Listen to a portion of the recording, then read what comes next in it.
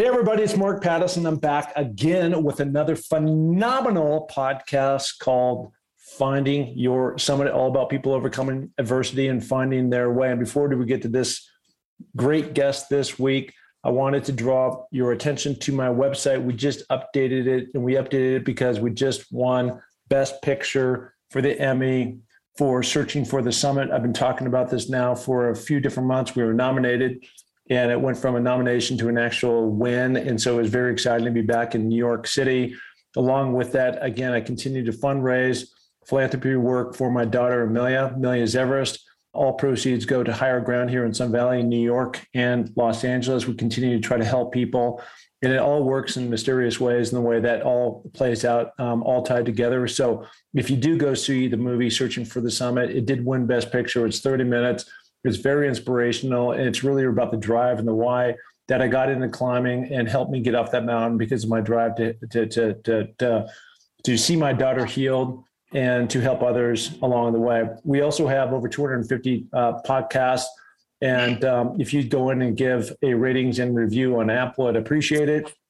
And then it's going to help elevate the popularity of the show. It's not about me being popular. It's about the show inspiring others like the person that we have on today. So I'm so excited because there was a particular song that this guy sang that helped me climb different mountains. There's another common friend that we have, Steve Azar, that sang one of the most beautiful songs I've heard, Sunshine. It also helped me propel me up and down these mountains. I heard the song recently, brought me back to actually, I think back in the 70s or 80s, maybe, when it was actually originally recorded and produced, Wildfire. But today on the podcast, I'm so blessed. I'm so fortunate to have him. His name is Jimmy Fortune. Jimmy, how you doing? I'm doing fine, Mark. It's so good to be with you today. And man, what an inspiration you've been to me over the time that I've gotten to know you, buddy. I tell you what you've accomplished and everything. I'm so honored that you would ask me to be on here today to share this story with the people out there. Well, I appreciate that. You know, I think the one thing that I've always done, this came up the other night after our big win, you know, at the Emmys, and it's just like, oh, you're lucky, or, you know, did you plan this? And there was never a planning. I've always done things for the love of the game, the purpose, the passion. And that's really what has driven me.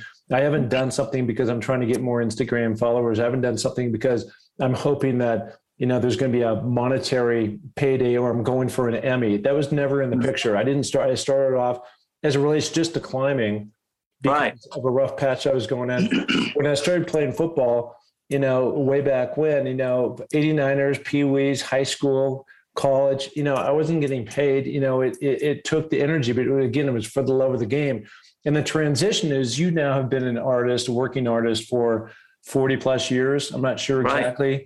And you know, I can only imagine in the early days when you were working bars at ski resorts and things like that, and you're just up there and you just want to play, and that's your passion and that's your love. And you know, there's ups and there's downs in everybody's career, but it's that through line of that why we continue to propel each other forward. So bring me back in the early days when you found that you had this special talent. Your voice is unbelievable, and we'll sample that a little bit later. It really is. I mean, like I would have traded in my athletic skills if I was given a voice. That was my blessing. But where did you first open your mouth and something came out and this wonderful sound happened and you realized that maybe there's a calling here? Well, as far back as I can remember, I grew up in Virginia. If anybody ever saw the Waltons TV show, you saw how my family grew up. I was number 7 of 9 children. Wow. And my daddy played mandolin, but my mom sang a little bit, and all of us kids just started singing. We sang in church and things. I thought everybody sang. I thought that you walk, you talk, you eat, you sleep, everybody sang too. Yeah. And I was 6 years old, standing next to my mom in church one Sunday when I found out that wasn't true. There was a man that came in, stood next to me, and he opened his mouth and this most horrible sound was coming out, and it really upset me, you know, and I asked my mom about it, and you know, she proceeded to tell me that I had a gift, and the gift to be able to sing. And I'd go to school. I'd learn songs from my sisters. Finally got a record player, and they had these old records and things that, and I would learn some of the songs off of the old record player that they had. And I'd go to school and I would sing to my friends. Would give me a nickel to sing, and I kept walking around with a little money in my pocket, thinking, hey, this is pretty neat. You know, I actually get paid to do something I love. Yeah. And when I would have done it for free, like you said. And I was 8 years old. We were pretty poor, if I guess, for lack of another word. We lived in a real rural area, and there was actually a dump near my house. And I went to that dump one day, and I used to go through it and kind of rummage through it, and I'd find toys and things in there that I could play with. But they were broken, but I didn't care. You know, we didn't have anything, so I just played with them just like they were brand new. But I found a little guitar. It had 2 strings on it. Somebody had thrown away. And I took the guitar home and just kind of played around on that thing for Mom and Dad couldn't afford to buy me one. So I would ask them every year for Christmas if I could get a guitar, and they really couldn't afford it. But finally, when I was about 12 years old, Christmas 1967, they were able to afford to buy me a guitar. I got a real guitar for Christmas. And I remember holding on to it and saying to my dad, I said, Daddy, if I can learn to play and sing at the same time, I'm going to make a living at this. And he told me I was crazy. He said, you can't make a living playing music. He said, why do you think they call it playing? So Anyway, I didn't listen to my dad. I just kept playing. And eventually, after the first year, I had my first band put together. We were playing school PTA meetings, high school dances, wherever I could play. And as you said, I went out and I didn't care. We made $1. Our first gig, it was a PTA meeting at my Livingston Elementary School that I went to. And I remember making that $1, and we went out and bought a milkshake that night and walked about 3 miles home. We blew it all on a milkshake. And awesome. We were walking home, and we had our guitar strapped on our backs, walking down the road, thinking, man, this is the best day of our lives. We went out and bought a milkshake by playing music, and that started it all. And so from that moment on, I was hooked, and I was playing music and singing wherever and whenever I could. And of course, I'm in the process of writing a book right now, and we hope to have it out by fall, maybe this year. So, but it's going to have all those stories in it in detail. And believe me, there's a lot of detail that goes. Well, there's a lot of struggle, right? I mean, again, I think you are one of those guys. You're fortunate, in my opinion, in that you've had a very successful career. Yet, at least from the circles I run in, you can walk down the street and people aren't necessarily going to mob you, right? You're not Paul McCartney, but I'm also not Joe Montana, so I'm not saying right. that. But as you're going up and you're navigating your way through this field and understanding, like, what's the path, right? And we all have to figure out. So I'm trying to understand how this small kid from basically the Waltons, on this little farm with all kinds of kids, and you rummage around for this guitar in a dump, and you're playing your first gig, you get $1, you buy a milkshake, you've hit the home run, and how this guy ends up going from Virginia to Nashville. Now I'm making some assumptions here about Nashville. I know that's where you live today, but you ultimately ended up getting in this pretty popular, famous band that we'll talk about in just a minute. But, there had to be a path, right? The staircase of you going from the $1 milkshake to, okay, you're ready for the big time. Yeah. Of course, my motto is that I've done more by accident than I did on purpose. I don't know if that makes sense or not. Yeah, but I understand that. I never had a so-called plan. I just followed my heart as to what every time I just made my main focus was to be able to play songs and play music. And I actually had a daytime job. I was at the time the Statler Brothers hired me. I was a service writer at a car dealership. And then I also had a part-time job as a kind of a janitor, where I would go to places and like Holiday Inns or places that had a restaurant that would allow us to come in and play. Maybe I would say, hey, if you'll let my band come in and play, I'll clean your dishes, I'll sweep your floors, whatever. If you let my band come in, just give us a chance, And then once we got our foot in the door, then we were there. And so I played music, for years. I was playing 6 nights a week, 4 hours a night, playing Holiday Inns, Ramada Inns, Sheraton Inns, things like that, all over Virginia, Northern Virginia. And I actually was working myself into the ground, but I had worked so much until I had gotten anemic, and I was pretty bad off right before the Statler Brothers hired me. I attribute a lot of all of the success to my mama's prayers. She prayed a lot for us kids, and I know she was real worried about me because I was refusing to say no to my dream. And I just kept following my whatever I feel like today I would still, if I hadn't made it with the Statler Brothers, I'd probably be on a stage somewhere in this country at a Holiday Inn or a Sheraton Inn or somewhere playing music, wherever it would be, or churches, wherever they would allow me to play. And but about 1982, it was 1981. Back up a little bit. Thanksgiving 1981, I had off a night. It was the night before Thanksgiving. And of all things, friends of mine were having a jam session. And the girl I was dating at the time, I told her that some friends were jamming and I was going to go. She said, "You mean you got a night off after all this time and you're going to go do a jam session?" I said, "Yeah, feel like I really need to go." And so I went.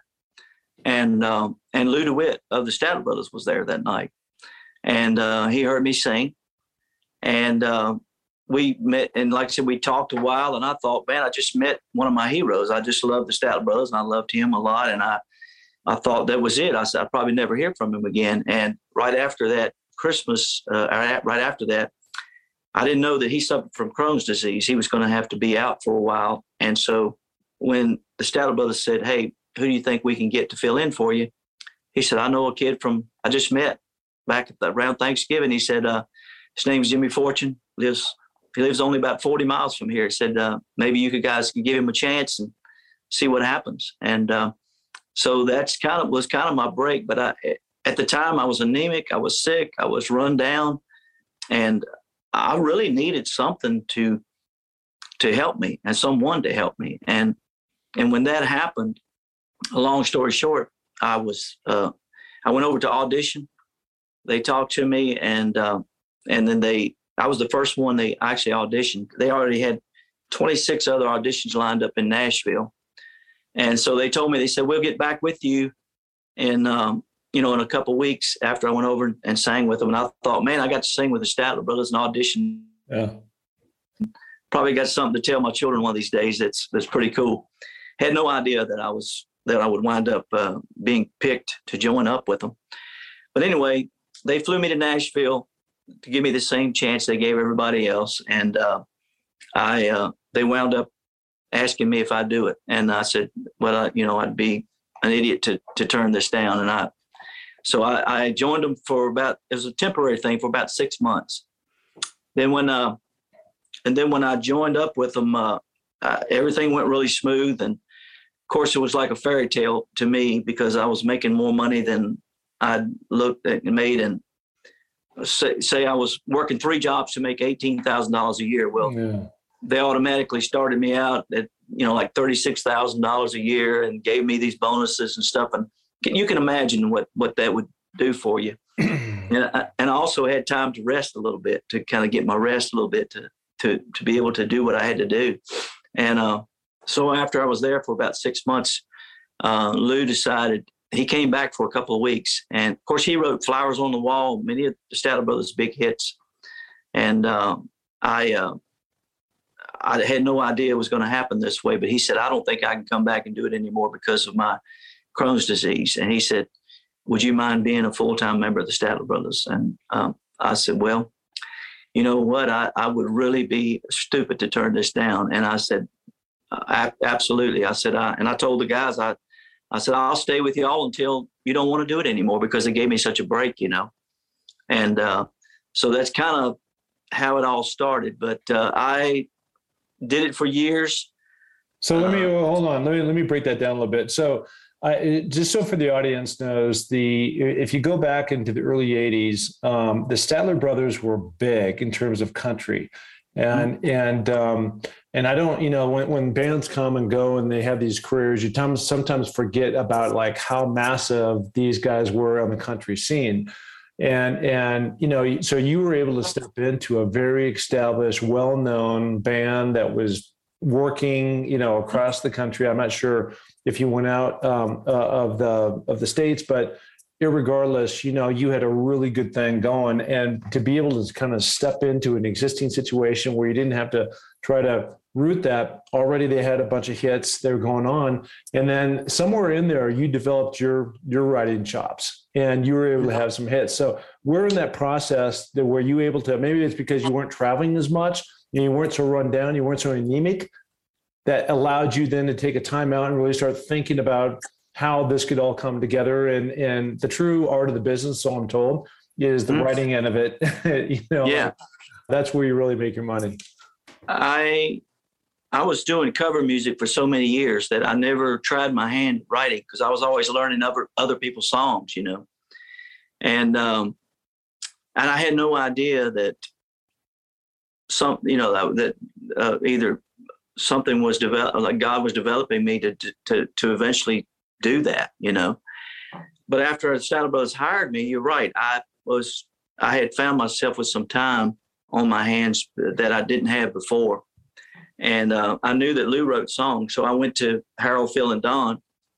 And I said, guys, if I write songs, Harold Reed and Don Reed were brothers. Phil Bosley was still with the group. Of course, Lou DeWitt was there before me, but Harold and Don were brothers.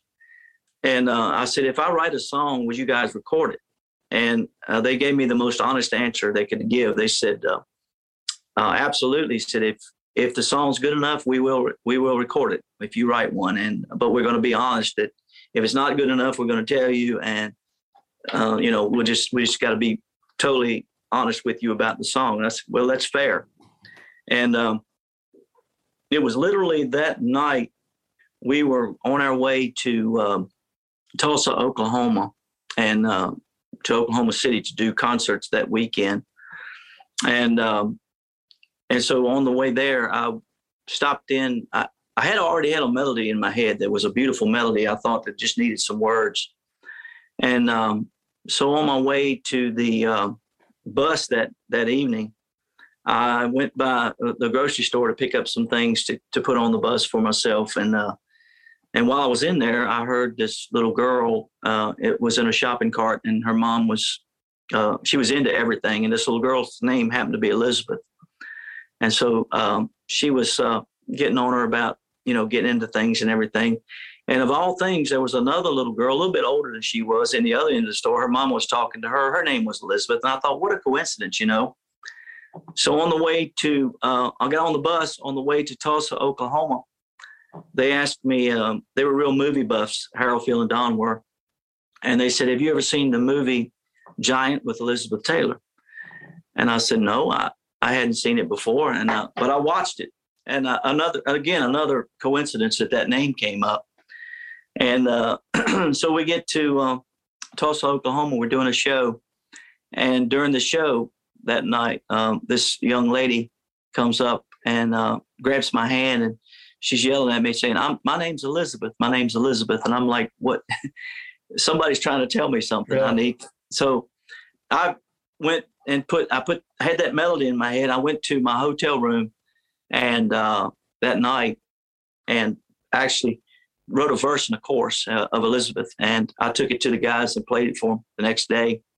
And they said that it was good. They wanted me to finish it and they would record it on our first album. They did record it, and it became my first number one song, and it was the number one song for the Statler Brothers. And it was Song of the Year for 1985 in country music. So you've given us a great teaser. This would be a good opportunity just to give us like the 45 seconds of Elizabeth. It'd be wonderful. Yeah. All right. When I wrote it, it was just me and a guitar. I went into the bathroom because it's got a nice echo in there. So that's why. But I'm not in the bathroom here. Don't go there right now. But I'll sing it to you just how it kind of came out. Sing a chorus and a verse of it. I love that. Oh, Elizabeth, I long to see your pretty face. I long to touch your lips. I long to feel your warm embrace. Don't know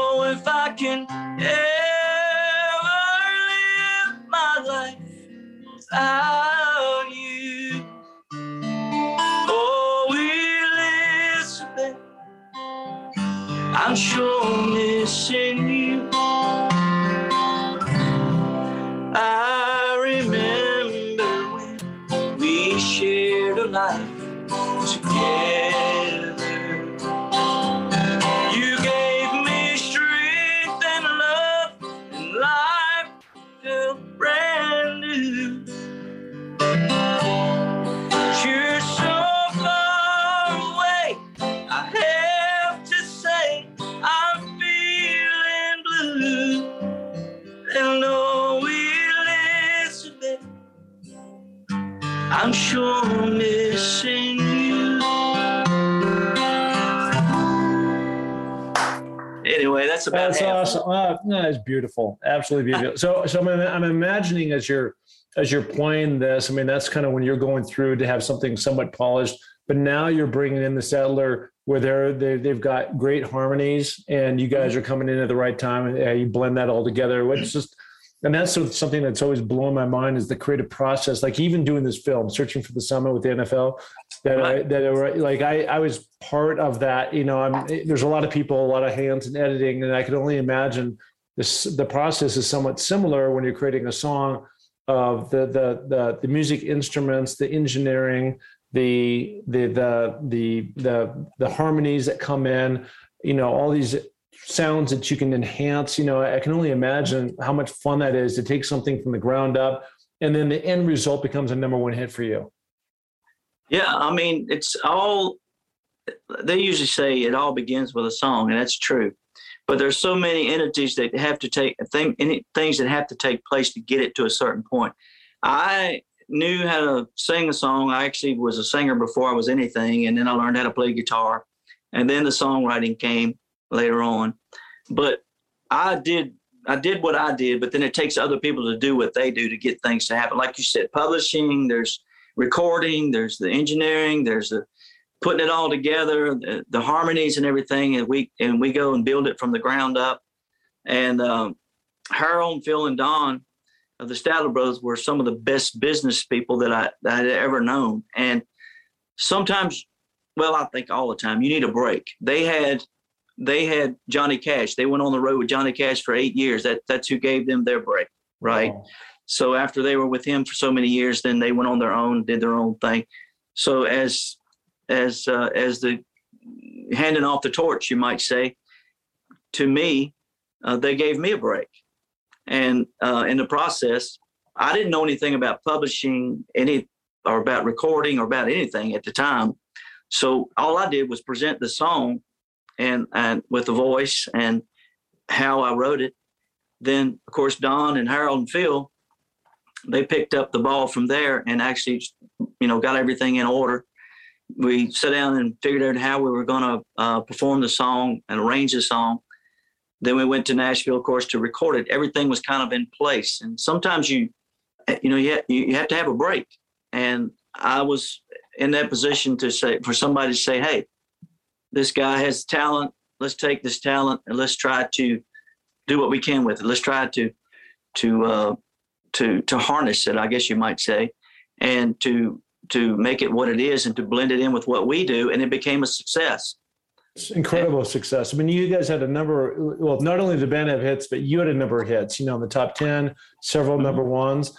And I want to jump ahead just a hair because I want to. So I was randomly I'm going to go back to where I started. I was randomly on YouTube or something.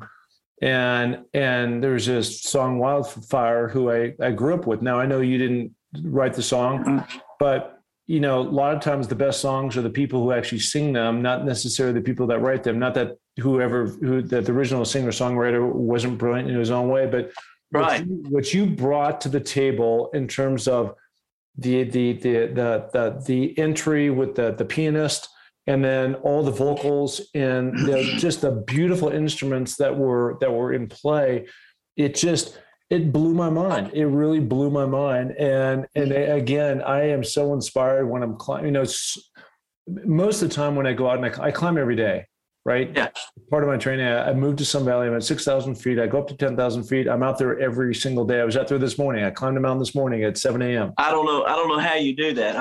I wish I could do that. I've got to make myself get out and start doing some things like that, even if it's just walking. But I admire you. I was, watching the documentary and everything, and seeing you do what you did. I wish I had that. Listen, I got good news for you, because I'm coming to Nashville and we're going to get your behind in shape. All right.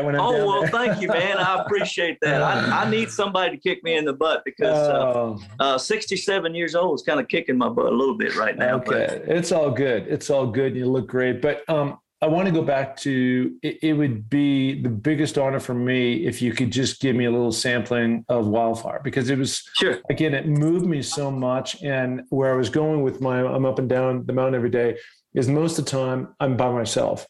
And so by myself, I use that in a creative and a constructive, whether I'm listening to a positive, I don't listen to the history of the Mickey Mouse. I listen to some factual, like, how is it going to inspire me to keep going in life, and how can I get better? And I also do that with music. And the version that you sang was so moving. I was so touched by it that I had to reach out to you. And that's how this whole connection happened, is because of that that one slice of magic that you created ultimately inspired me to keep going up and down a mountain, ultimately inspired me to reach out to you and say, I don't know, you probably won't talk to me, but it's worth a shot. And you, sure enough, you did, and you're very gracious. And so it would mean the world to me if you'd give me just a little slice of heaven. Sure. I teamed up with, most people are familiar with Bill Gaither a few years ago, and we did a gospel project, and it went so well, and that, they asked me to do what I wanted to do next. I said, well, why don't I do some songs that inspired me growing up, songs that I grew up with. And this song happened to be my little girl's favorite song. They loved horses growing up, and so they always wanted me to record Wildfire. And of course, Michael Martin Murphey wrote it, and I'm a big fan of his. But I've always had this rendition of it, I guess you might say, that I used to do in the bands back home years ago. And so I just took it into the studio just a few years ago and recorded it. But I'll do it for you. And I just can't tell you what it means to me that you love this. Like, I don't have the I know that. Well, yeah, but you just jump in where you need to jump in and do whatever. I can imagine. In my mind, I'll be playing the piano and all the other instruments that you had in the background. Oh yeah. Vocals. All right.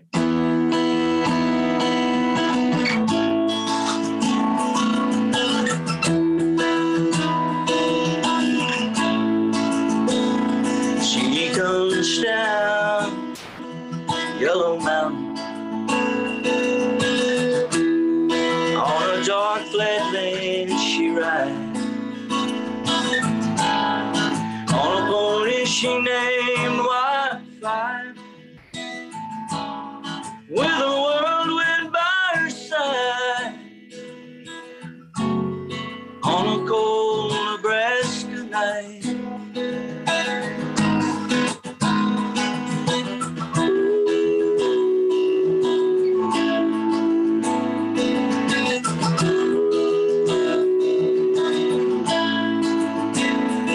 Oh, they say she died one winter when there came a killing frost,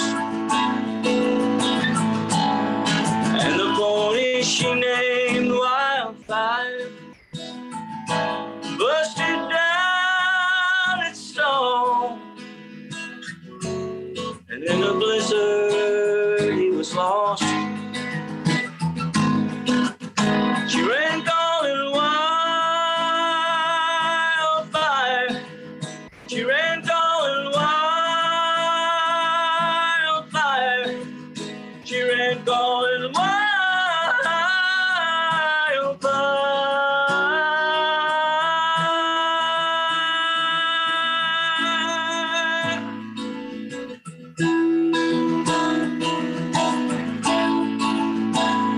By the dark of the moon, I planted, but there came an early snow,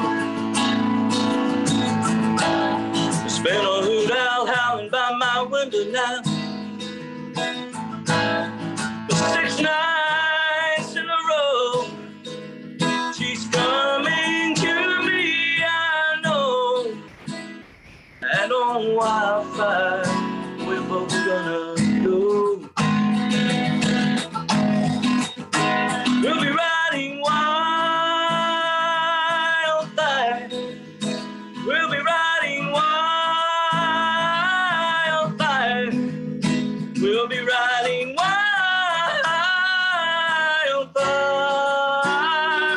On wildfire, we're gonna ride her.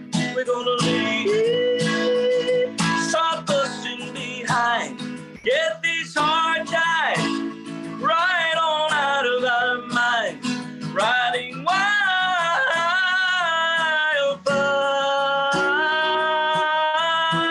There he is, everybody. What a magical voice and what a treat that we have today.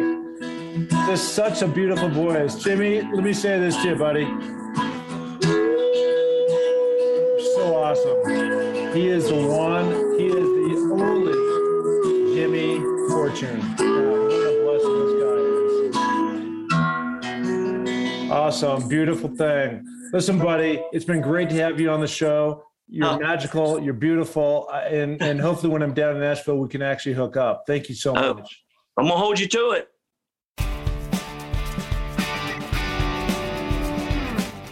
Hey, and thank you so much for listening to the Find Your Summit podcast. We are so glad to have you along for this journey. And if you enjoy the show, please tell a friend, share it on iTunes, spread it to the planet. We're looking to broadcast this to every person that is out there because, as you know, everybody has their own summit that they're going after. Okay, if you're looking to follow my journey, you can find that through my social links on markpattisonnfl.com. That's Mark, M-A-R-K, Pattison, P-A-T-T-I-S-O-N, NFL.com.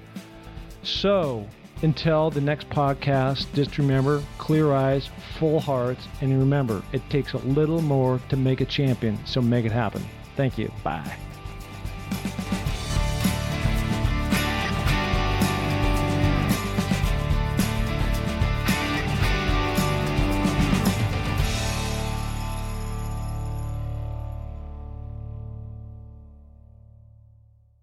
This podcast is a part of the C-Suite Radio Network.